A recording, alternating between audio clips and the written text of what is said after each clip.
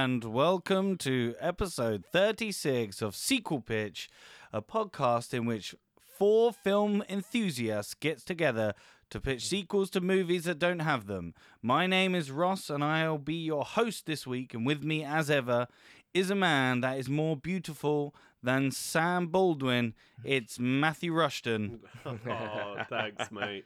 With him is a man that, much like Walter, is an endearing, lovable man. It's Andy Henry. Oh, thank you very much. Hashtag Justice for Walter. Justice for Walter. Damn right. And lastly, a man that, much like Jonah, just wants everyone to be happy. It's Drew Toynbee. I do. We are getting all loved up this week. We're getting all loved up in preparation for Valentine's Day. And we are doing the 1993 romantic comedy Sleepless in Seattle, which was kind of chosen by Sam, really, last episode. We were sort of umming and ahhing about what sort of romantic comedy to do, and he literally said that, and we went, okay, yeah, let's do that. Why not? So thanks, Sam. Cool. So, in case you haven't seen it, we do a 60-second synopsis. Or around about that time. So here we go. After Chicago architect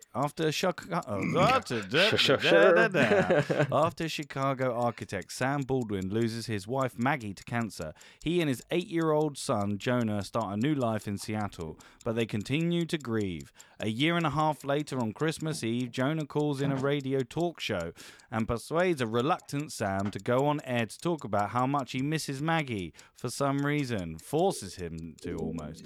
Thousands of women from across the country who hear the program and are touched by the story write to Sam. One of the listeners is Annie Reed, a Baltimore Sun reporter who is engaged to Walter, hashtag Justice for Walter, but feels that there is something missing from their relationship. After watching the film, An Affair to Remember, Annie writes a letter suggesting that Sam meet her on top of the Empire State Building on Valentine's Day. She decides not to mail it, but her friend and editor Becky does it for her and later agrees to send Annie to Seattle. I wish my editor just sent me on work trips to places where I want to go on a date with someone. That's great. Sam begins to date a co-worker, Victoria, whom Jonah dislikes for no reason whatsoever. Jonah reads Annie's letter and likes that it mentions the Baltimore Orioles. Oreos. But he fails to convince his father to go to New York to meet Annie. Damn. On the advice of his friend Jessica, Jonah replies to Annie, agreeing to the New York meeting. While dropping Victoria off at the airport for a flight, Sam sees Annie exiting from her plane and is mesmerized by her. That's such a weird bit as well, because why would the drop-off for the plane be where everyone gets on the plane? Anyway, although he has no idea who she is. This was pre-9/11. This was just when you could just wander around an airport and just do whatever you want. This is true. Annie later secretly watches Sam and Jonah playing on the beach together in a really kind of weird scene. Oh, it's stalkery. It's weird. It's sweet. The next day, she goes again to Sam's houseboat, but when she sees Sam's sister Susie with him, she mistakenly assumes Susie is his girlfriend. Sam recognizes Annie from the airport and says, hello, but Annie only responds with, hello, before leaving. She returns to Baltimore and then goes to New York to meet Walter for Valentine's Day. With Jessica's help, Jonah flies to New York, which is totally fine. And it's the 80s, 90s, whatever, and goes to the Empire State Building to find Annie. When Sam discovers this, he grabs a later flight, follows Jonah, whom he finds on the observation deck. Meanwhile, Annie sees the skyscraper from the Rainbow Room where she is having dinner with Walter and confesses her doubts to him. Amicably, kind of, they end their engagement. She rushes towards the Empire State Building and arrives on the observation deck just moments after the doors to the elevator close, with Sam and Jonah inside. The observation deck is empty, but Annie discovers the backpack Jonah left behind. She pulls out Jonah's teddy bear from the backpack. Sam and Jonah emerge from the elevator to retrieve it, and the three meet. After Sam and Annie stare at each other in recognition, Sam prepares to leave and offers his hand to Annie. The three then enter the elevator together, and the doors close with Jonah smiling. Ah. So, what did we think, everyone, about Sleepless in Seattle? It was fun. It's a funny one. It starts off very weird. I mean, it starts off with a funeral, and it says, your mom's dead. That's the first line. Which is a bit weird. What a great way to do exposition, though, right? Yeah. But what a way into a rom-com as well. Just mummy's dead. Yeah. No one can stop it. And that kid is so... the message it sends is a really odd one, because it's like, no, this guy definitely needs to move on. It's been a year and a half. He can't grieve anymore. Get over surely it. not. Yeah. Surely this man can't be happy without a wife. Yeah. Says the 10-year-old. Says the 10-year-old and some weird radio host. Well, yeah. I think the adults in the room can probably go, he can probably grieve for as long as he wants. Yeah. This is back in the time, I think it's the 90s, where the films, a lot of the times the kids were smarter than the adults. Like in like Parent Trap or anything, when you're just like, oh, if they just listened, if he just read that letter that Jonah gave him, maybe everything would be all right. The difference with that is that that trope is very much of kids' movies, and this isn't a kids' movie. No. Like this, it feels like it should be, but it feels like a kids' movie. It is a bizarre thing. I feel like the message of him having to move on, charitably, I saw it as the filmmaker or the people who made the film and who wrote, and the writers saying, no, this is just us saying, like, people lose spouses, and actually people are capable of having more than one great love in their life. And that's a perfectly lovely message, but it is fucking weird. This film is weird. And it's so not what I was expecting either. I was expecting it to be a sort of dramatic rom-com. By the books, almost. That's what I was expecting. Well, yeah, and certainly more emotional and more raw, especially given the fact it opens on a fucking Tom Hanks and his 8-year-old, or at that point 6.5-year-old son, stood looking at the casket of the dead Bond girl, whose name I've forgotten, Carrie Lowell. Thank you, Carrie Lowell. And then it's just kind of in rocks Meg Ryan just being like the proto manic pixie dream girl who's just flitting around being kooky, singing to herself in the car. It's just and all the way through this movie, I found myself going, I really shouldn't like this, but it's fucking charming. Yeah, but it's only charming because of the performances. That's what I was going to say. Yeah. If you take everything else away, it's weird. Like, why is it weird? I saw it had two. It was a movie that had two stories. One, it was very good because it was a rom-com that actually kept the two lovers out. They didn't meet for 99% of the movie, which is unheard of, I guess, in a rom-com or anything. But that which was pretty good. But so they had to follow their own. There was two stories in one movie, I thought, and neither of them concluded well. Yeah, one was Tom Hanks kind of getting over his wife, and then Meg Ryan, Annie, was kind of I don't know, experiencing cold feet, and then dumping. It's just weird because it didn't end, I don't think, on like a full stop. You kind of ended on a it could anything. I have to speak now. I've listened to you, Per, for long enough. It didn't end. It was. I think we're missing something that's quite clever about this movie, and I think it actually takes the piss out of rom-coms a bit.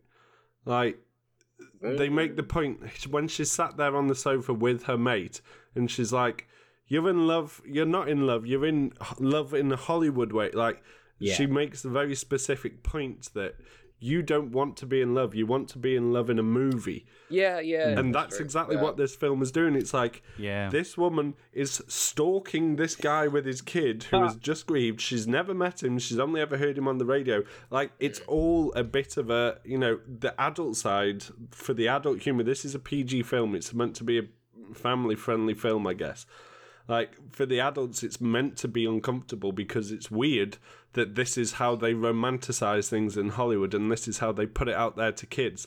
The kids will find it enjoyable on a very top level, but we can see the depth behind it. And I think that that's actually intentional. Whether or not it was, it's up to Nora. I don't think when it first came out, I don't think that was how it was received. But I mean, that's a good way of looking at it. I agree to a certain extent. Yeah, I agree. I agree too that is a sensible read of it, and that it is explicit in the text of the movie that they're saying you want to be in love in a movie. But then it does all fucking work out at the end. We don't know. We only see him get in an elevator and go down. We don't know. They're probably like, they might be fighting at the bottom of that elevator. Yeah, when the doors open, they're just like, I fucking already hate you. Jesus Christ. That is, I mean, yes, fine, whatever. We can say whatever we want happens after the movie ends, but explicitly in the text, they are holding hands after having seen each other across a room twice and are blissfully happy. They rely a lot on fate and signs and destiny, which I think rom-coms do a lot as well. Which I don't know if they I don't know if they could have gone in more, or maybe I'm just thinking of my sequel. But surely going in more fate and signs would make it more weird for you, Andy. Like, you're saying that it's already weird enough. I think she had more fate or signs or destiny with Walter, and maybe that's just because we didn't see obviously her and Tom Hanks kind of actually interact. But when she's in the car and she says magic at the same time as Tom Hanks and stuff, and she maybe has that first she just has so much more with Walter. And yeah, man, definitely #justice for Walter. Yeah. It's just, as I say, I don't know how to describe this movie, because as I say, there's two stories that I feel just don't pick up basically right in the middle, and then just don't ever explain anything else, and they just happen to cross. I don't know if I agree about that. I liked the fact that there was two stories, and then eventually they do come together. Like at the end, they literally do. I don't know. I liked the fact that you're seeing somebody that's lost a wife, and it's focusing kind of like on the grief aspect, and Tom Hanks constantly telling everyone, no, I'm not I don't want to do anything. I don't want to and there's some really good character moments for Tom Hanks in this, when he's shouting at his kid and stuff. He shouts at his kid a lot, though. Yeah. He there is definitely one point where he's like, if you shout like that again, I'll kill you. It's like, that's not an okay thing to say to an 8-year-old dude. I always say that. Tough love, innit? And then you've got the Meg Ryan storyline where she's sort of thrust into a relationship that she's probably doesn't really. How long has she been with Walter? Was that said? Oh, I know they just got engaged when engaged. This was the early 90s, so it could feasibly have only been 6 months. I loved the dinner scene as well. The dinner scene with Walter and when he's allergic to everything. He was absolutely Bill Pullman. I watched that scene and I was just like, he's really good. I love Bill Pullman. Yeah. I've never seen him in a role that I've not liked him in. But he was absolutely channeling Colin Firth, or vice versa. Oh, do you think? Yeah. Some of his mannerisms, I was just like, whoa, this is just American Mr. Darcy from Bridget Jones. And the random line of the guy going, I'm allergic to bees. Oh, Harold. He was my second favourite character. I was every so often he's like, we can't have the wedding in the summer. Why not? Because I'm allergic to bees. And his straight face. I was waiting for that Chekhov's gun of his allergies to come back. Yeah. And for him to go to hospital, and for her to have to make a difficult choice of, oh no, he's sick in hospital, but I was going to go to the Empire State Building. Oh no, and then no, he's just a goofy dude with some allergies that go away after the first 10 minutes of the movie. Two of them about bees. Yeah.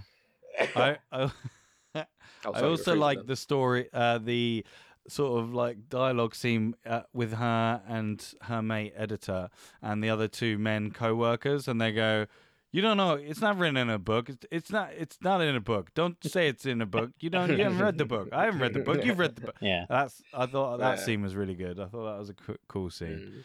I think it's peppered with some weird stuff. Like I agree, it is peppered with a lot of weird stuff. But yeah, I think the performances of like Tom Hanks and Meg Ryan really alleviate, elevate it a little bit. Definitely. If it was two lesser people, it definitely wouldn't be considered like a classic. I don't think. Yeah. Because I don't think the writing and all that. They say there's some really nice scenes in there, but it's definitely those two that. I think it's just the kid that took me out of it for that. For me, I don't like the kid. Yeah. I just find I was back and forth. I just find it weird. Like he's like, I get that he wants his dad to be happy and stuff, and he feels that he needs to like find someone for him, but I don't know. And then he flips back to going, I wish mom was here or whatever, like, you know. And what do you want, kid? What do you want? I think do you want me to shag someone else, or do you not? It's almost like he's an 8-year-old and his judgment can't be trusted. Exactly, that's the point. The point of the kid is he's a kid in this movie. Yeah. He's not the sensible one. He's not the almighty. He's just a kid. Yeah, just acting like a kid. That can get on a plane in the man. Yeah, I wish I could have gone on a plane in the 80s and just sort of flown somewhere. Fuck it, I'm going to Glasgow. Yeah, let's go. I like how they do the exposition of just going, we'll put your age as 12, so that it means they won't ask you if you have an adult. Just on this random fucking computer, like. Well, I mean, that old computer was amazing. It's an internal flight, so he wouldn't need a passport. So it's kind of. I have to bring up the time when Annie's stalking or cyber stalking Tom Hanks and that computer, and there's no search engine. It's just a dark screen, and she basically types in database. There's only 4 of him in with that name in Seattle. That's very lucky. No. I think that the suggestion is that it was searching like a database of news articles from their like family of newspapers or something, because the result that came up for the 2 of them was the obituary that was in the paper, the announcement of Maggie's death. So I think that's what it was. Yeah. What was that at the time? Would that be in a search engine? It wasn't the internet. It was 1993. Well, that's what I say. Like, we don't. It's literally a black screen, and she types in like Tom Hanks. Wasn't Google character name. She wasn't Google. That's the thing. What was it? There was some sort of Drew's rudimentary just said internet. It's the database. Yeah, it's a database of articles from presumably. Like how this is what we've got stuck on. That's not real. There's no computers in 1983. Also, I loved the very final shot of the CGI Empire State Building with the red heart windows. And it's circling around, and it's just like a dot map of 12 lights that make up the rest of Manhattan. And I was like, this is 1993. This is the year Spielberg made T-Rex look real, and this is what we're fucking looking at. The fuck is this? That was the final sign as well that kind of took her away from Walter, was those that heart on the Empire State Building. But yeah, I was like, it's Valentine's Day. It's gonna happen. Like, if she sat on the other every year. If she sat with like the other, this is why you're single. But this is the thing where she was like the whole film's talking about signs and like destiny and fate and stuff like that, and I was like, is this one of those? Is it one of those, or is it just like a way to get to the end, basically? I seriously think there's more of they probably do it every year than any of us are giving it credit for. It's all a piss take. Like, she is stalking him. She crosses the country to stalk him. But it takes itself so seriously. That's the thing. It takes itself. She has a perfectly good partner. Like, they haven't done the whole, your fiance's a dick. Like, he's perfectly great for her. Yeah. And yet she's still not happy. Like, that's all intentional. And he is perfectly I don't think that's done because after the breakup. That's that's what you would imagine or really hope, I guess, would happen. Yeah, it is he the ideal himself breakup. To sleep. Probably chucked himself off the bridge, didn't he? After that. Well, he may be in a sequel. You never know. He could be in one of your sequels. Maybe. That's what I would have done if I would have revenge. done a sequel. Yeah. I would have done. Walt's hosting Sleepless in Seattle. No, I would have just had it a total swerve and had it him as a killer, and he just goes on the run and just like he just goes postal and just goes killing it. Sleepless 2, Sleeping with the Fishes. Yeah. And Oh, jeez. I think we've exhausted all we can about this film. Yeah. I think it. Let's go round and have our final thoughts and what you gave it out of 5. Starting with my left on my screen is Matt. Let's go, Matt. Okay, I'm going to give it... well, I think it's a fun film. It's... it's got different levels to it. I saw different levels to it. The kids could enjoy it. Adults can enjoy it or find it slightly perturbing and disturbing in their own rights. But it's a film that I would absolutely recommend and I would absolutely sit down and watch again and enjoy. So I'm going to give it 3 out of 5 10-minute car chase sequences with the car and the boat out of 5 in honour of our guest host today. When you said car today. like chase scene, I was like, did I miss an awesome scene? And you were like, oh no, it's just her slowly following the boat. It's because Ross is hosting. Got to pay homage to our host there. True. Oh yeah, you may get points for that. So Thank you. I'm gonna need them. Andy, what do you think? I thought it was charming. It's nice. It's not gonna like I guess maybe I saw it or took it on surface level. I saw the messaging a bit weird. Just dump a partner because you like someone over the radio. I very much got that feeling. But it was good. But I'm gonna give it 2 light up boats that take 20 seconds to pass the screen out of 5. There is a moment in this runtime padder, wasn't it? I had to I actually this fucking boat for no reason just passes the screen, and it takes like 15 to 20 seconds. It's lit up, and it's at night. I think it's after Tom Hanks puts down the phone call after the radio, and when you skip and you can skip 10 seconds. I did that, and it was still there, and I was like, "Gee, how long is it?" That's why I timed it. 2 terrible light up waste of time boats out of 5. Drew, I think, well, I'm definitely warmer on it than these two, and like I said earlier, I kept thinking I shouldn't like it, but I really like it, and I'm a sucker for the soundtrack. The soundtrack is absolutely fabulous. The performances are really just lovely. It's really twee. It's greater than the sum of its parts, is what I would say. It's still not amazing, but I'm going to give it 3.75. Nice. 3.75 women dressed up as Holly Gennaro from Die Hard on a dinner date. As soon as he shows up on that dinner date with the lady from work, fair. I was like, oh my god, it's Holly Gennaro. What is going on here? Cool. It's got to be a classic for a reason. Yeah, I think I'm going to go a bit higher than Matt and a bit lower than Drew. I'm going to say it is a good movie. I enjoyed it. I didn't, there are questionable bits about it, but I did like the performances and I like some of the dialogue in it. It was quite good. So I'm going to give it 3.5 disappearing Meg Ryans when a bus goes past or whatever it was out of 5s. Yeah, that's the same as me, asshole. Oh, I thought you gave it 3. You said 3. 3.5. You said 3. I had 3 as well. It must have cut off the 0.5.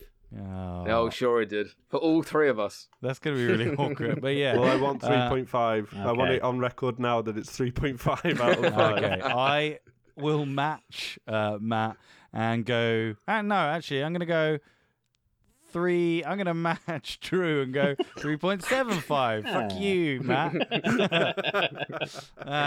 So, yeah, 3.75. What does that give us, Drew? It gives us an average... This is quite interesting. Obviously, well, actually, I put in Sab's score as mine. Exactly the same as Joker, 3.25. Wow. Yeah. Interesting. Okay. Different movies in different ways. Yeah. Good. So it's a strong well, it's not. Well, it's three of us recommend it It's anyway. a shrug recommendation. Should you watch it? It's all right, I guess. I just looking back up the list, I'm just like, hang on. Joker and Sleepless in Seattle, however much I may or may not like them more or less than this movie, they are objectively better films than The Matrix Revolutions, which has beat them all by 0.1. Yeah, but we were in a Matrix, theme then. We watched all three. Yeah, we were all Matrixed up. I understand it. I understood it better now that now I'd watched Resurrections, I would have definitely marked it down even more, so even worse. I would have given it 1.3. But we'll talk about that another time if we ever do Resurrections sequel pitch. We won't.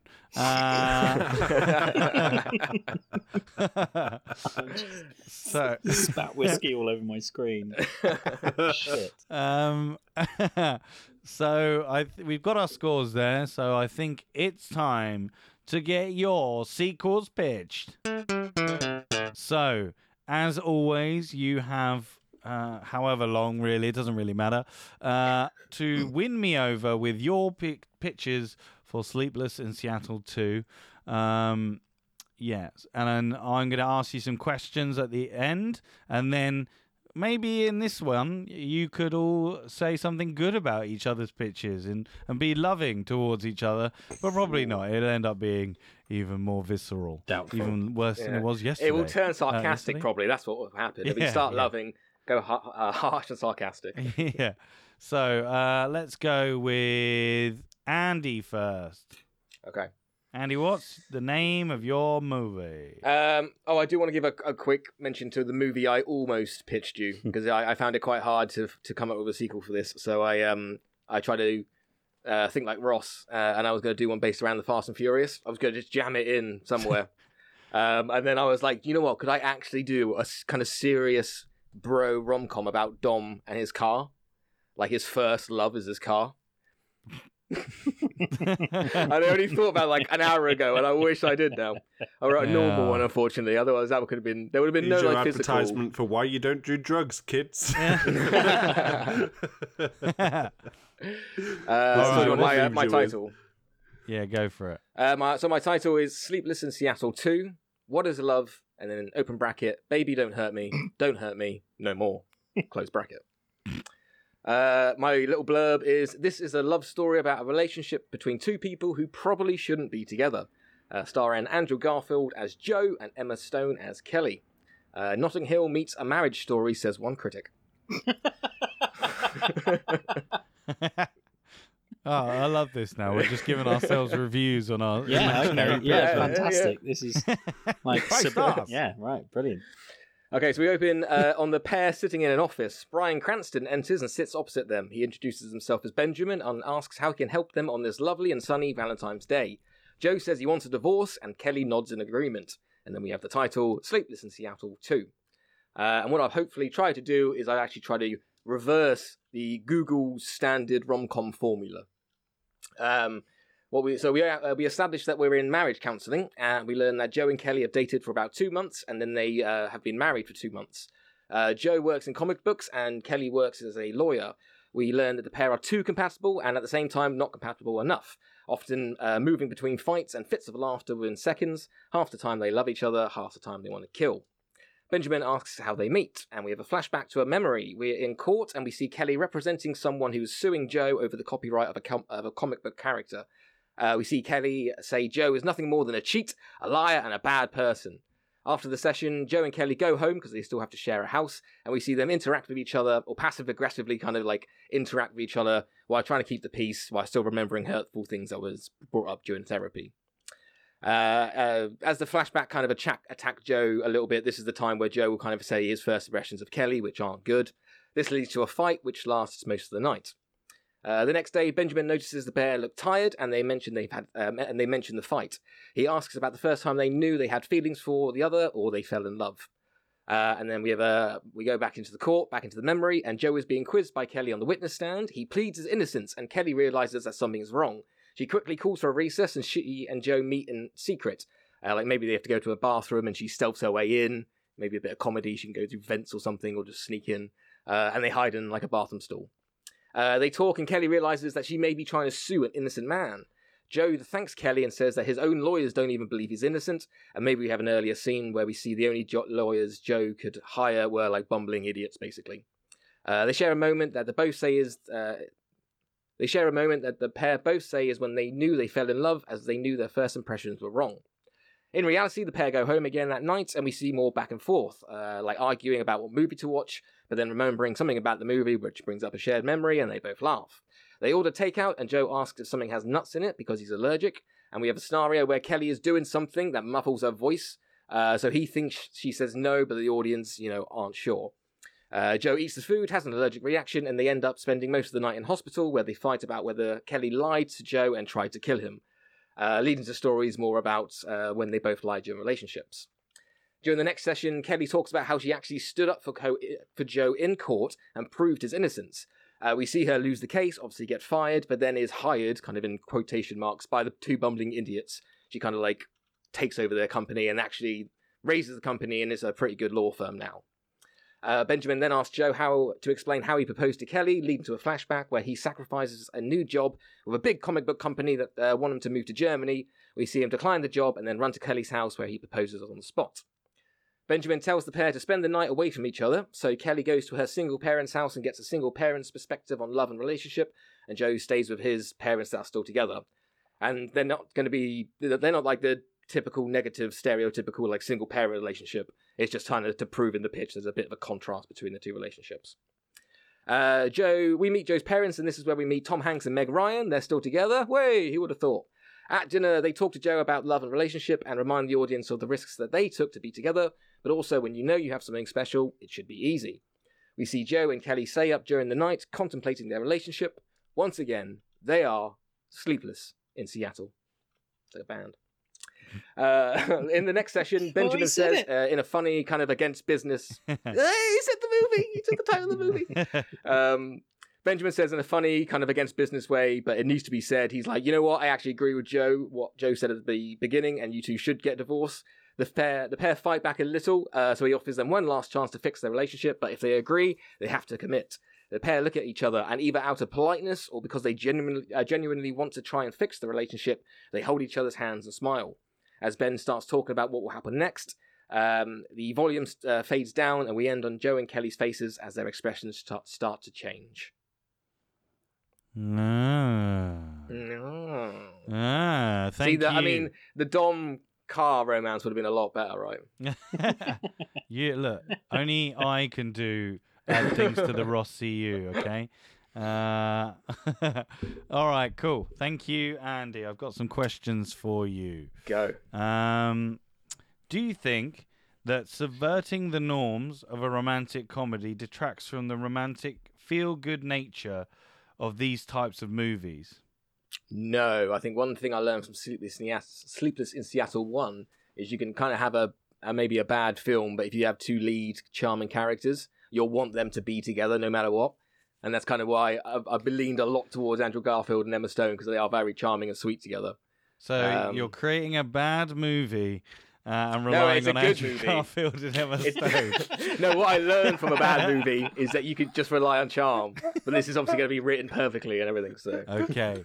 I understand. I can't wait for the guys to get you. Have we got to be nice in our debate, did you say? We've got to love each other. Second question. What are you saying in your pitch about romance and couples therapy? Sorry, say that again. I was distracted by my phone. What are you saying in your pitch about romance and couples therapy? Nothing about couples therapy. I just wanted to tell a story rather than a normal rom-com where people get together and everything's happy. I wanted to tell a story where at the end of the movie, half the people want them to be together and half the people think they shouldn't be together. So it's just it's a story about a romance. Might not be the one that they, have the rest of their lives. But yeah, it was just a story. I wasn't trying to make a message. Maybe people could look at their own relationship and be like, well, maybe I'm not as happy as I thought. But that's fine. I didn't. I wasn't in. I wasn't trying to make a message or anything with this. It was just Fair. a nice kind of story. That's all right. That's cool. What is the rom-com formula? The rom-com formula. Yeah, what is it? There's 6 points. Point 1 is the intros, where the audience meets the pair separately before they meet each other. Which obviously, in mine, we met the characters together in the marriage counselling. Point 2 is the meet cute, where they meet under memorable circumstances and sparks fly. They meet in mine in court, where they hate each other, and they're yelling against each other, and sparks do not fly.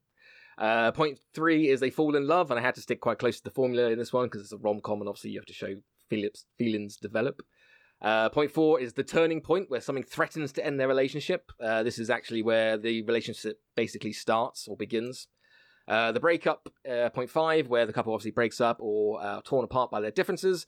This is Joe proposing, basically cementing their relationship and not breaking up. And then point 6, the happy ending, the couple resolve the differences, live happily ever after. We don't know if they live happily ever after. Okay, very nice. And lastly, do you think there's enough there in terms of like meat on the bone, in terms of, obviously you've got the main bits, which are the therapy couple sessions, and then you've got bits after, but do you think there's enough there? Yeah, I mean, it's not going to be a massive... I was thinking more along the lines of like 500 Days of Summer, I think, in this movie, where, again, not like a start and end, it's just like a portion, maybe like a week of this couple's life.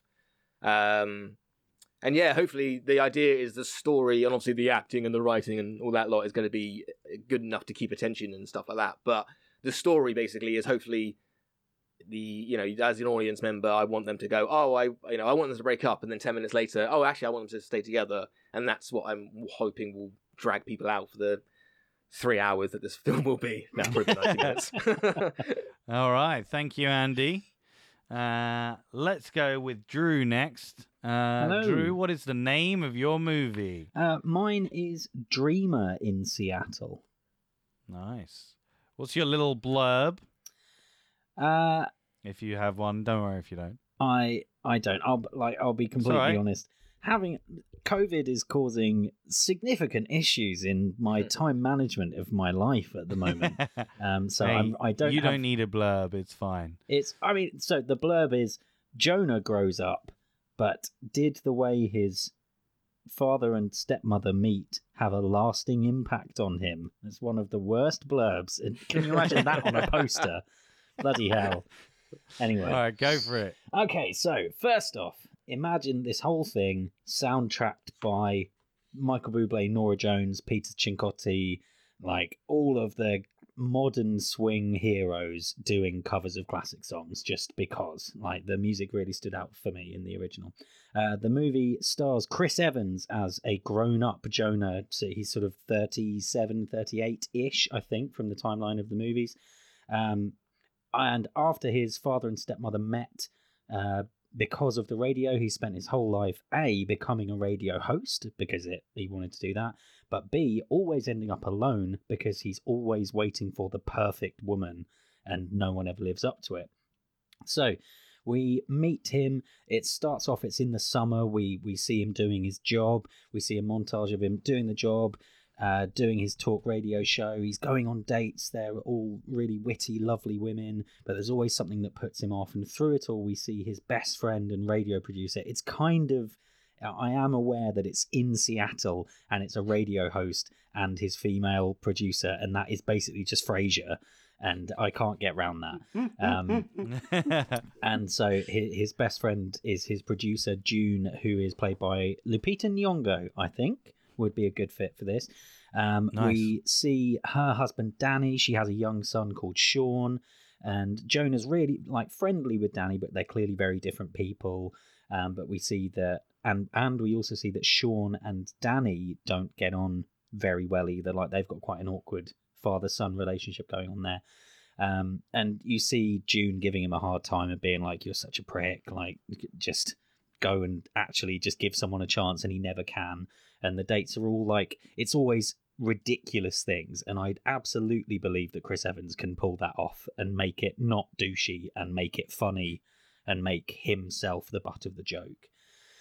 And so it comes to the end of summer, and Jonah's at a barbecue being thrown by June and Danny, and it's going quite well, but then it becomes clear that June and Danny are having some issues in their relationship, and they have quite a significant fight. And so Jonah kind of grabs Sean and takes him away to play football or play catch or something to distract him. And they've got a really strong bond, and like Jonah's Uncle Jonah and all that kind of stuff. And then June comes over, she's upset, and Jonah cheers her up. And we see, as the audience, we see Sean notice how well they get on. And then after June heads off, Sean's like, you and my mum should be together instead. Like, my daddy makes her sad, and you love her and she loves you. Look how well you get on. And Jonah like laughs it off. But then he goes home and that night, and he starts having dreams about June. And quite quickly we see it progress, and like he's not sleeping, and he's trying not to sleep because it's freaking him out a bit. And again, all played for laughs. And it starts affecting his work. He's distracting at the gym, and he falls off a treadmill, and it's affecting his work, and he's like thinking he's talking to someone, and he's on mute, and you see everyone sat at home in their cars like, huh, what? And classic rom-com stuff. And he's getting more embarrassed and awkward around June, and he's having pratfalls and like falling over and being awkward and blah blah blah. But then it gets so much he starts talking about these dreams on the show, and he keeps all the details really vague, but he talks about, it brings out, it's like therapy, and it brings out about how his father met his stepmother, and he starts wondering if that's why he wants someone perfect, and did movies and the media ruin his chances of being happy because he expects too much, and blah blah blah. And people start really connecting with it. It's really heartfelt and warm. And then he goes to see the family again. They're all hanging out, and Sean tells him he should be trying even harder, and Joan tells him, no, I'm not doing this, this is stupid, and that Sean's parents need to work it out between them. You can see his heart isn't in it. And so Jonah then steps up the messaging, and it gets to the point where June starts realizing who he's talking about, and it all comes to a head just before Christmas.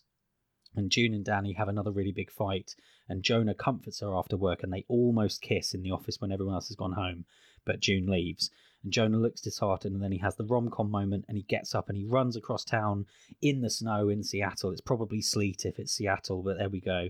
And he makes it across town before they go away for Christmas, and where she said they're going to work on their marriage. He makes it there. He professes his love. He tells her she's perfect. It's always been her. He just couldn't see it. All of those lines, and she completely shoots him down. And she says he's her best friend. They will always be friends, but that's what they are. And she has a choice in this, and just because he's decided this, that isn't how it has to be, even though he's like pleading and saying, no, this is what it is. She says, no, it isn't. And Danny can be difficult, but she loves Danny, and he does his best to be a good father despite the fact he doesn't connect with his son, and she's going to go and work on their relationship, and she leaves. And Jonah's heartbroken. He's wandering around in the snow at Christmas. He's on his own. He has an idea. We see him arrive at a front door in Chicago, which is opened by Tom Hanks and Meg Ryan. And you have the big, yay, they're still in it scene. And then they talk through what's happened, and they tell him they're sorry they weren't more honest with him about the times their relationship was hard, and he kind of put them on a pedestal, and so they played up to it a bit, and they never told him that they had to work on their relationship to make it work, even though it's turned out really well. And Tom Hanks talks about his previous wife Maggie, and says even all the things he said when he was a kid about her being perfect doesn't mean she was perfect. He loved her for her imperfections, just like he does now with Annie, blah blah blah blah blah. Anyway, Jonah stays for Christmas. It's all very wholesome and subdued. And he goes home. He goes to see June, Danny, and Sean. He catches them as they arrive home. He brings them Christmas presents, says Merry Christmas, makes amends with June, goes back to work. He's getting back on top of it. He's just living his life for himself. But one thing that I could have written earlier in this synopsis is that throughout the movie, he has a little catchphrase, and he doesn't say it on air, but it's something he says quite a lot in scenes with friends and family.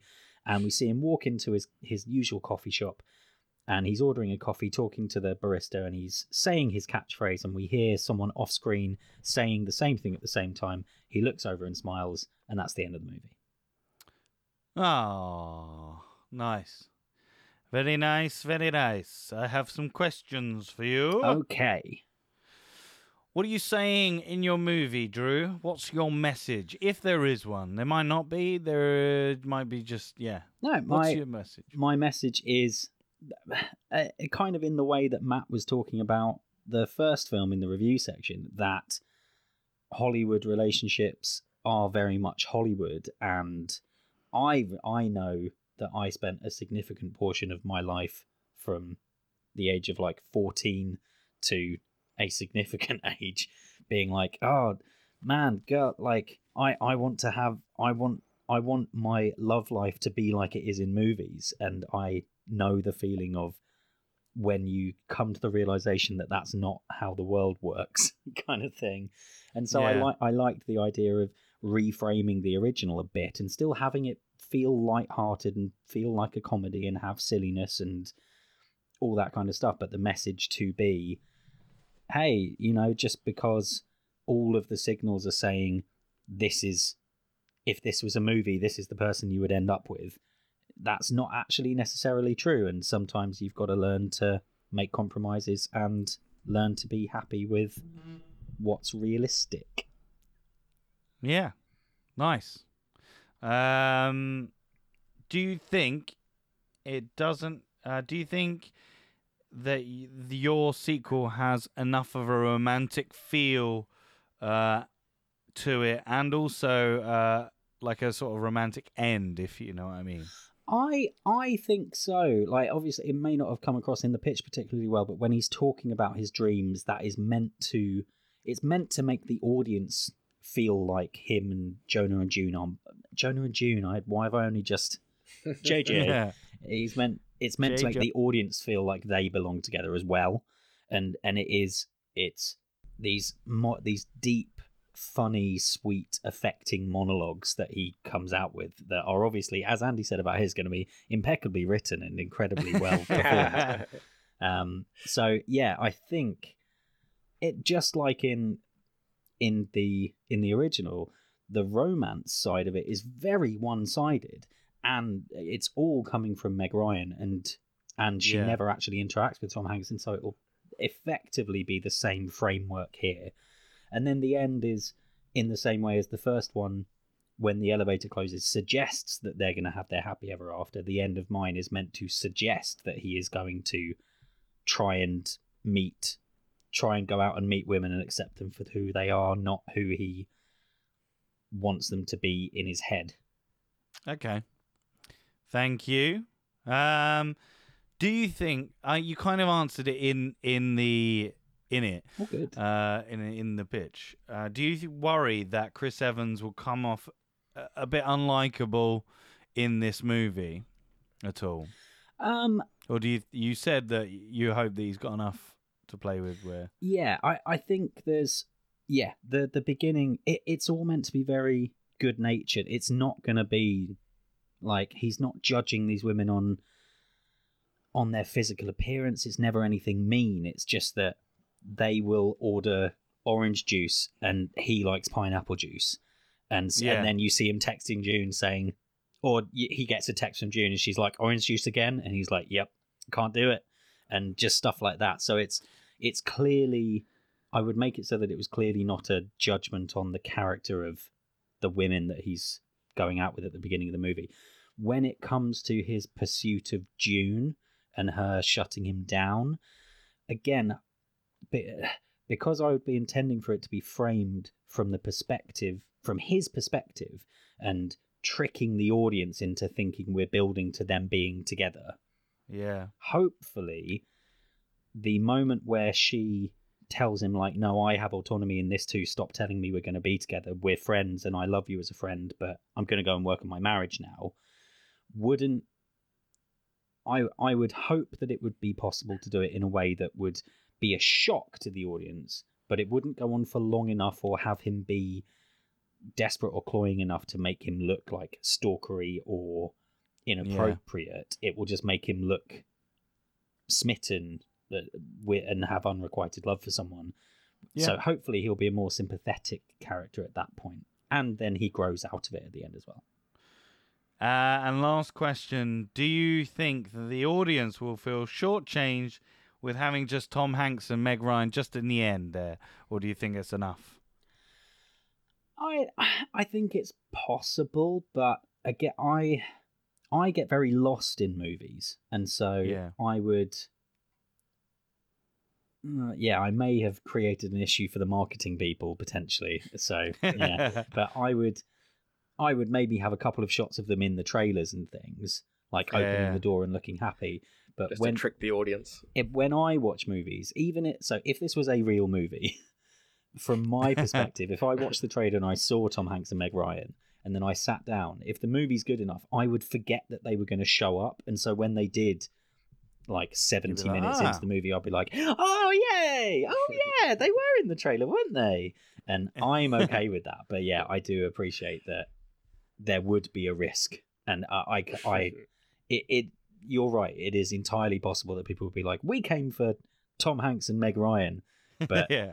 I hopefully Chris Evans currently is enough of a draw for people to not mind too much. He is a sexy man, so you know. Thank you, Drew. That is all I have for you. And now last, but no means least, Matt, what is your title and what's your blurb? Thank you very much. My title, I've gone with Sleepless in Seattle 2, Just Tuning In. Nice. The sequel sees Jonah Baldwin hosting a podcast along with his younger sister, Grace. Will love blossom through the airwaves just like it did for their dad? We open on a montage of Jonah, played by Joseph Gordon-Levitt, and Grace, played by Emma Roberts, as they host a podcast version of Sleepless in Seattle, the radio show that brought Grace's parents, Sam and Annie, together.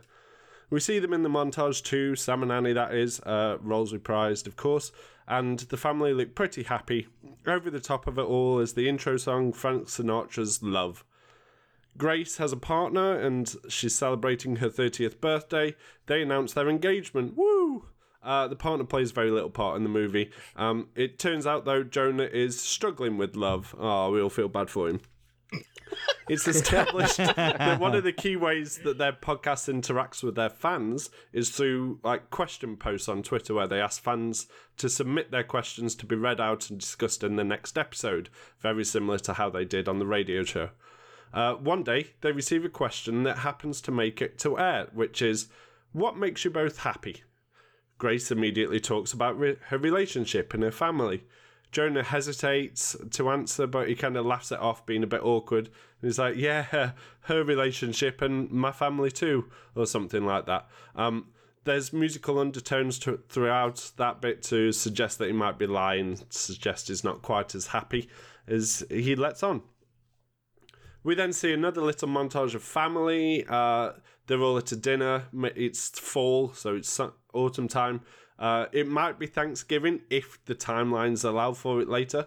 And they're all chatty and laughing, and Jonah's quiet and in thought. He's smiling with them, but he's not really interacting.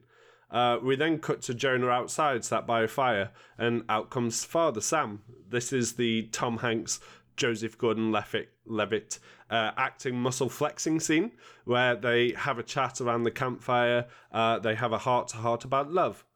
It turns out that Jonah's scared he will meet the love of his life only to lose her. He explains he was in love with someone once at college, but he was scared of committing to her and not being what she wanted, and so he kind of pushes her away. They also talk about mortality and how he's worried now that he may meet someone, plan to spend the rest of his life with them, and only for him to lose her, kind of like his dad did with Maggie's mum. Sam explains there that he's never forgotten his mum, that he still loves her, and, you know, he's very happy with Annie. His life's worked out, and he encourages Jonah to get out there a bit more. Again, we're kind of nodding to how Jonah encouraged Dad to and kind of played him. We're not going to have Tom Hanks be the person who sends in questions, though. That would be a bit much, I think. So he goes back in, and then we see the podcast. They start to search for Jonah's sleepless sweetheart, let's call it, through the podcast. They invite single ladies listening to send in their wittiest one-liners and their silliest pick-up lines, and they receive loads. It essentially kind of helps the podcast to go viral in the process. This guy looking for love, people start talking about it. And we see kind of like the Twitter, or if we don't want to use brand, the social media equivalent popping off, and we start seeing more and more questions, and it's again another kind of little montagey bit. Loads of comments, loads of shares. And then we see them celebrating in the where they're recording in the studio. Well, it's probably in the bedroom or somewhere. It's not that big. We see them celebrating before Christmas. We find out it's their last podcast recording before Christmas, and they're doing festive themed pickup lines. We hear a load of them, and then we see one stand out. We see a shift on the screen, and I have written this one for you. You're welcome. I'm not just bringing my pitch this week, guys. I'm bringing a script. Oh, one stands out. Have you measured yourself lately? Because I asked for you gift wrap this Christmas. Hey. And Jonah immediately kind of stops laughing. It's meant to be really bad, by the way. Jonah immediately stops laughing and gives a confused frown before going quite quiet. Grace then essentially rushes and wraps up the podcast before asking what's wrong with Jonah. It turns out he used to say this line to the college sweetheart that we learned about a bit earlier, and it caught him really off guard. She mocks him for the fact that it's a terrible pickup line, but we can see he's thrown off by it, and she tries to pick him up, and she's like, it could be her, you know. He's like, no, it's not. He shuts it down and puts it down just to sheer chance. Grace, however, isn't convinced. She has other ideas. We learn that it's about 2 weeks before Christmas. For those listening, podcasts do record in advance quite often. We do. So, yeah, we learn that it's about 2 weeks before Christmas. She manages the Twitter account and DMs the person who posted that pickup line, not necessarily pretending to be Jonah, but not exactly saying that she's Grace. She just messages them. We do learn through conversation that it is the old college crush, and she's a fan of the podcast. Awesome. At this point, Grace tells her that it's Jonah's sister who's handling the DMs, and she wants to help them meet if she's up for it. And yes, she does. She wants to meet. Problem is, Jonah's still unsure, and he has a blowout with Grace. He has a massive argument with her for arranging everything behind his back, for interfering. He falls out with all the family, but then kind of takes himself away, and he has some time to reflect.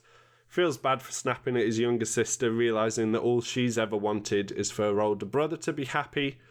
He visits her a day or two, maybe later that night or something, apologises. They enjoy some cliche sibling, like, hanging out time thing. So do they watch a movie and eat ice cream or something like that. And she explains everything. She explains the conversation, shows the messages, shows the idea and where they should meet. It's an ice rink just before, like, a Christmas carol service. So it's a nice big tree. I'm kind of picturing essentially, you know, Manhattan, New York, but in Seattle somewhere.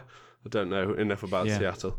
So we then have a funny scene where Jonah's getting ready, and both Sam and Annie are explaining what not to do when you meet your sleepless sweetheart. We have a very awkward collar-tugging moment where Annie goes off on a tangent about making sure she's not engaged, or worse, married, before they pursue the relationship. Sam remarks about the bottom of the Empire State incident, and we don't learn any more about what actually happened at the bottom of that elevator. In the end, Jonah hushes them off. He thanks them all, and he thanks Grace for their love and their help. He smiles at his dad, a kind of like extra silent thank you smile for the talk that they had around the fire, and he goes off to meet his true love, revealed to be Mila Kunis. Why not? They take a moment of awkwardness. They smile to each other. She surprises him with a funny-shaped gift. He unwraps it to reveal a doll with her face on it, and she says, "Did you get what you asked for?" They laugh, they embrace, and he takes her by the hand and they begin to skate on the ice. The camera zooms out over a festive Seattle and we fade to black. And then Hawkeye comes in, and then there's like fighting. Spider-Man swings in the background. Yeah. Oh my god, it's part of the Marvel. Cool. Thanks, Matt. There are a few questions that I've got, but I couldn't. So you're saying they're siblings, but they're not obviously siblings, so they're step siblings, right? They're like step siblings. Half siblings. Half siblings. Yeah, cool. That was just one of them, because when I was reading it, I was like, siblings? They're not siblings. I was like, well, you know, you can see your stepsister from that age. Like, you know, they're step and only step. Okay. I'm joking. Cool. Do you think there's enough in there as well? Same question that I had for Drew. For Andy. This is a 90-minute movie. It's not a massive epic movie, this isn't. I think there's plenty in there. I think there's more room for enjoying Tom Hanks and Meg Ryan throughout it. Throw that in there. You know, we could perhaps have something where he goes on a date with one of the other Twitter followers or something, or he has a weird Zoom call with them or something, you know, nice. They're ready for a podcast interview, something like that, and it's just really awkward. We can see more about Emma Roberts' relationship, kind of, you know, highlighting the stereotypically perfect relationship and how happy she is. Perhaps we can see how she's not always happy. They might have a fallout before he gets there. You know, there's room to expand those relationships. This pitch is basically just the journey that Joseph Gordon-Levitt goes on. Yeah, you bring the pitch and not the... just bring you the pitch, not the script. But I did bring you a line today. You did. You're changing, Matt. It's only taken 36 episodes. New year, new me, guys. New year, new me. Okay. What is your movie saying? What are you saying with your movie, if anything? It might just be nothing, but... I don't know. I think it carries on this kind of more fairy tale idea of a rom-com. Where Sleepless in Seattle, the first one, was perhaps a bit of a tongue-in-cheek version of a rom-com.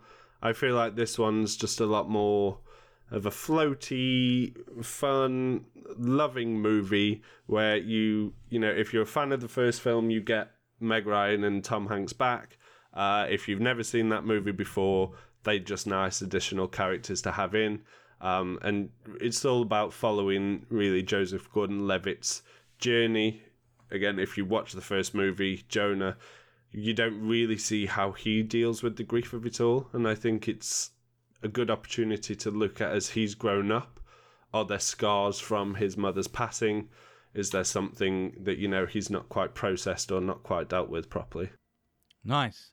Now, the last question. I was looking at your pitch when you were making an edit to it. It's a good thing that I saw it just before. Now, who did you originally cast before you chose Joseph Gordon-Levitt? I originally had Adam Devine. Yeah. But it just wouldn't, like, it was too, he's too comedy for it to be romantic. Yeah. So I decided to go with someone a little older as well, but because I couldn't really work out whether the kid was like 8 or 12. So I was like, someone like Joseph Gordon-Levitt is sweeter. He's more of a romantic lead. Sorry, Adam. But he's also a bit easier to cast in a wider age range. Yeah. I mean, Joseph Gordon-Levitt is 40 years old, which I looked up. Jesus. I was like, wow. And then, so yeah.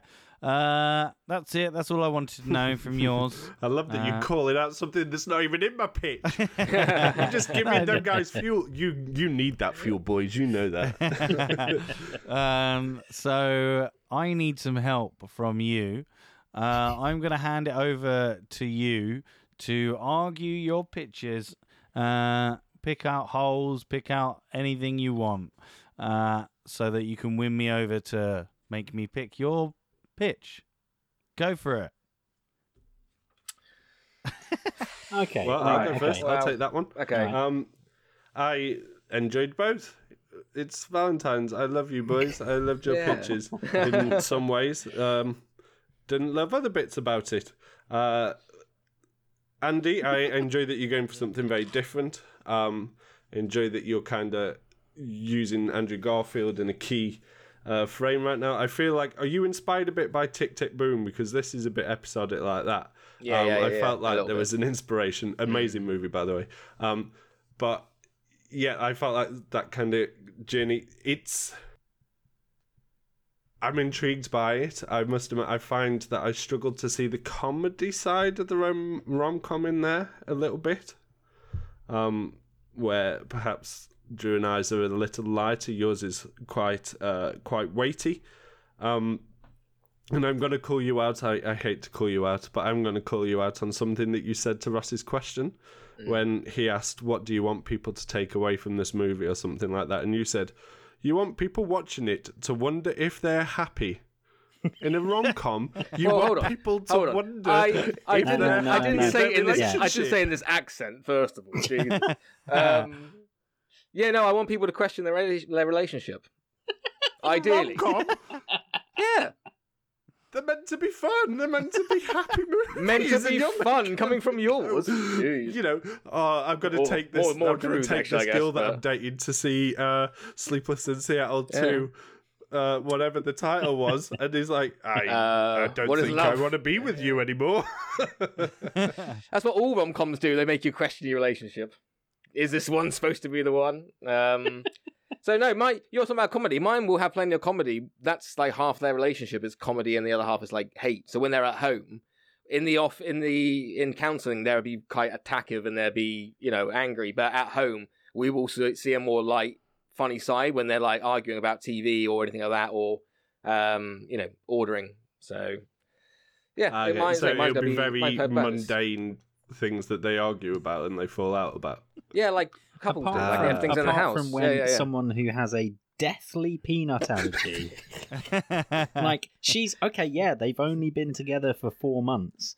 Yeah. But if you are deathly allergic to peanuts, I think if you're with someone for more than a week, you let them know that you are deathly allergic. Yeah, but she didn't hear. That's the thing. He called up to the stairs or something, and she's in her room, and she's like, "Oh, you just don't."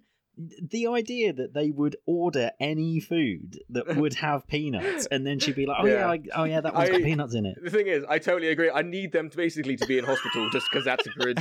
But like, I like the idea. Like he's calling up, going, "Has this item got nuts in it?" He's got the menu in his hand, but basically, I need them to be in hospital because I think that would be But you can get around that with scripting.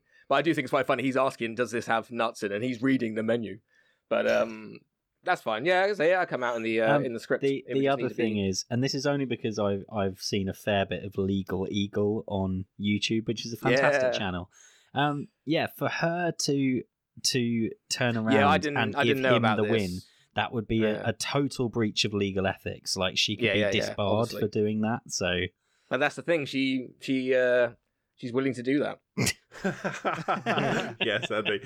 You know what? I also don't know law that well, so I admitted, like, I don't even know if she'd be able to date someone like within 2 months or whatever after. But that can all be worked finished, out. That would all be fine. But it's the fact that she would be completely neglecting her legal duty to represent that's just to show that she first had her a first impression and it's changed, and she's literally willing to put her job on the line. I like that she was crawling for an Evan. That's my favourite bit. I don't know the toilet. Yeah, they meet in a toilet. I'm a big I was like fan. stealth behind a bodyguard or something, a security guard. But I was like, no, get her in an event. That'd be more funny. You kept calling Jonah Joe through it. Was that to throw us off so that we didn't realise it was him? Until the end, okay, right, cool. Okay.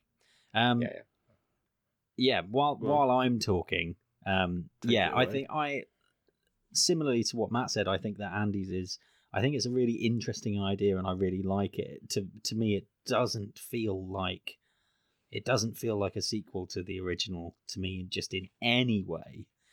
And the other like nitpicky plot holey things that I'm picking out just because I'm a fucking pedant, and I'm well aware of that.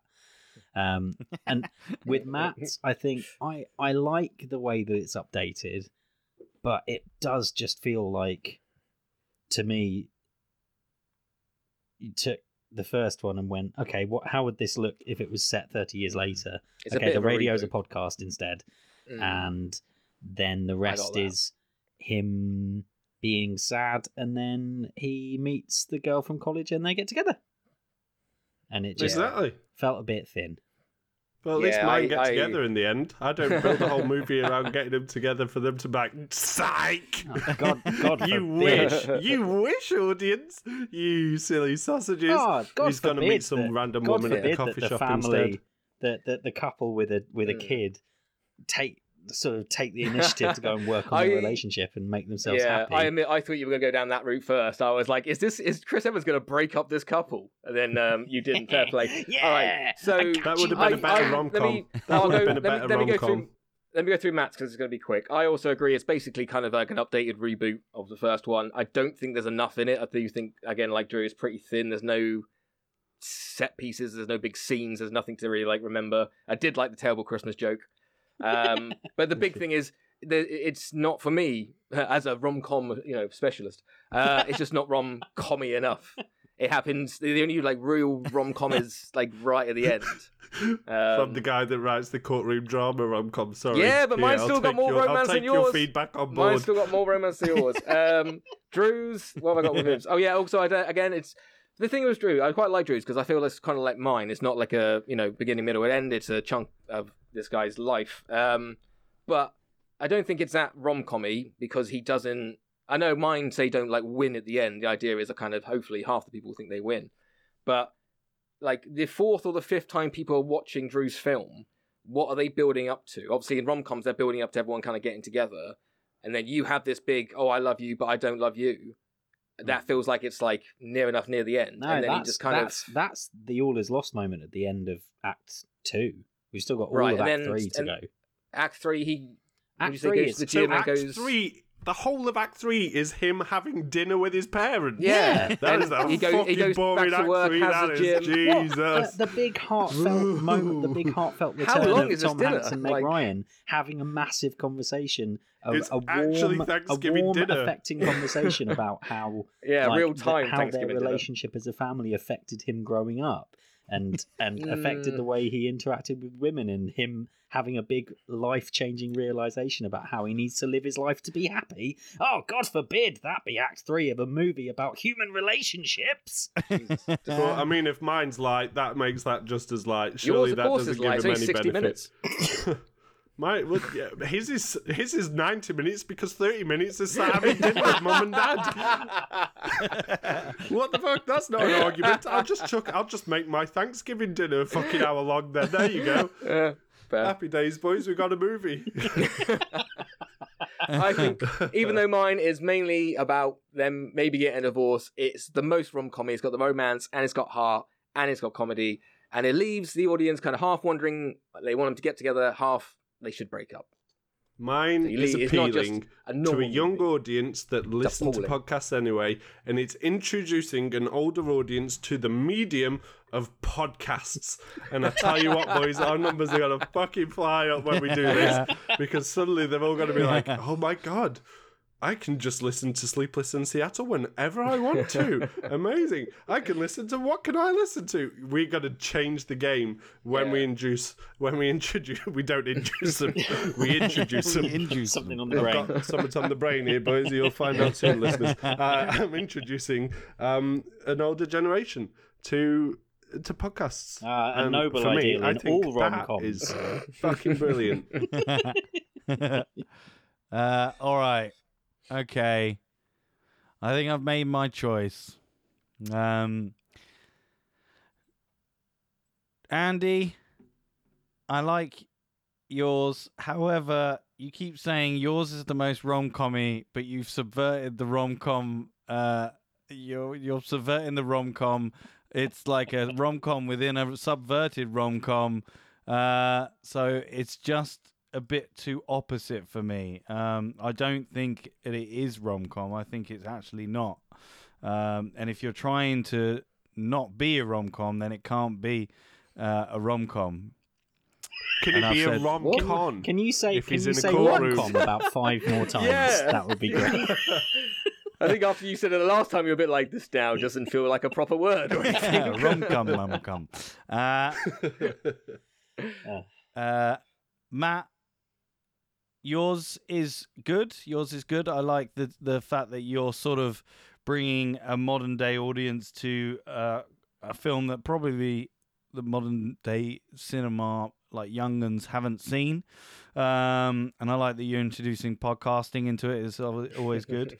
I do agree it's a little bit light on substance, but yeah. And Drew, I like yours because I like the expansion of what this kid would be like and what he would feel like love is now after growing up seeing that, and I think Chris Evans is a really good fit. Your Act 3 is a bit long, and I do worry that people may be like, well, where's Meg Ryan and Tom Hanks? Maybe don't know. You can't say it would be too long and then say the bit where they're in it is too short. Then, yeah. Well, yeah, okay, yeah, true. I could say whatever I want. Shut up, I'm the host.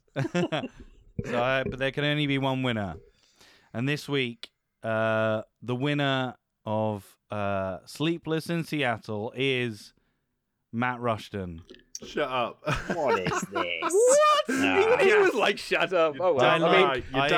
When I was reading it, I was like, yeah, this seemed like a sequel / reboot for the modern day people. That's what we said. It was a reboot. Yeah, it's the same movie. Yeah, but of course you'll like it. You watched the first one. Everyone likes a reboot that is exactly the same as the original. All right. Oh yeah, everyone around the world goes. You remember? Oh yeah, that fucking all that money spent on the same thing just 30 years later. Yeah. Wow. Look, you be quiet, you subverter of genres, and then go, oh, it's the genre that I'm doing. What do you mean I'm subverting a genre? You like said they're like angry in the day, and then like comedy in the night. It's not just a rom-com where the romantic leads don't meet until the end. It's a rom-com where we don't meet the other romantic lead until the end. The audience doesn't meet the other. Anyway.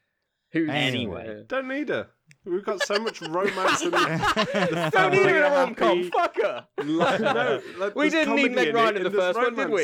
It's fine. We see how happy his mum and dad are. We see how happy his sister and her fiance are. Yeah, you don't have to. I've already told you one. Yeah, doesn't matter. Matt, what are we going to be doing next episode on Sequel Pitch? Okay, guys, strap yourselves in. I'm a rule breaker, baby. We're taking this podcast to a new direction for the first. I mean, I'm not really. I'm kidding. We are very lucky to welcome M from Verbal Diorama as a guest host with me next week. Next episode. Guest pitcher. There you go. We're really turning it up now. You've got some competition, chaps. But in order to welcome this guest pitcher, we've got to do things a little bit different. Gentlemen, you are going to pitch for me the 1999 desert-dwelling classic, The Mummy. And we are doing the first Mummy. We're not doing the sequels. We're not touching that shite. We are going back to best. And you're going to pitch me sequels to the original Mummy. Straight to the source. Nice. We've all got to have The Rock in it. We've all got to have The Rock. It was in the second one, so it's canon. The second one doesn't exist in my world anymore. We're doing a Halloween. We're doing a sequel. Yeah. We're ignoring everything that came afterwards. Yeah. I'm going to have no one but The Rock in mine. So there we go. Just multiple rocks, clones of Rock. Yeah. Oh, yes, bring back the clones. Bring back the clones. So there you have it. We are going to be doing Mummy next time on our episode 37 with special guest pitcher M from Verbal Diorama. So tune in for that. That's going to be amazing. So just before we go, I wanted to say a quick shout out to anyone who's been giving us any sort of Twitter messages. Mark Asworth, he's been really like heavy on bigging us up, so big up himself as well. And if you guys want to tweet us, message us, let us know anything you want. There's a new thing on Spotify now as well where you can give podcasts a rating as well. So give us a rating. Give us a rating on iTunes, Spotify, anything you listen on. That'd be really great. And it'll enable us to grow the podcast and grow the family. Like we want to make this podcast the best it can be and the biggest and have the biggest fan base. So please tweet us, tell your friends, and that will be great. You can find us on all social medias, Facebook, Instagram, Twitter. Those are all available for you and your fingers. Don't ever say that again. So all that's left to say is goodbye from me. It's goodbye from Drew. Goodbye, everybody. It's goodbye from Andy. Hashtag justice for Walter. And it's goodbye from this week's winner, Matt Rushton.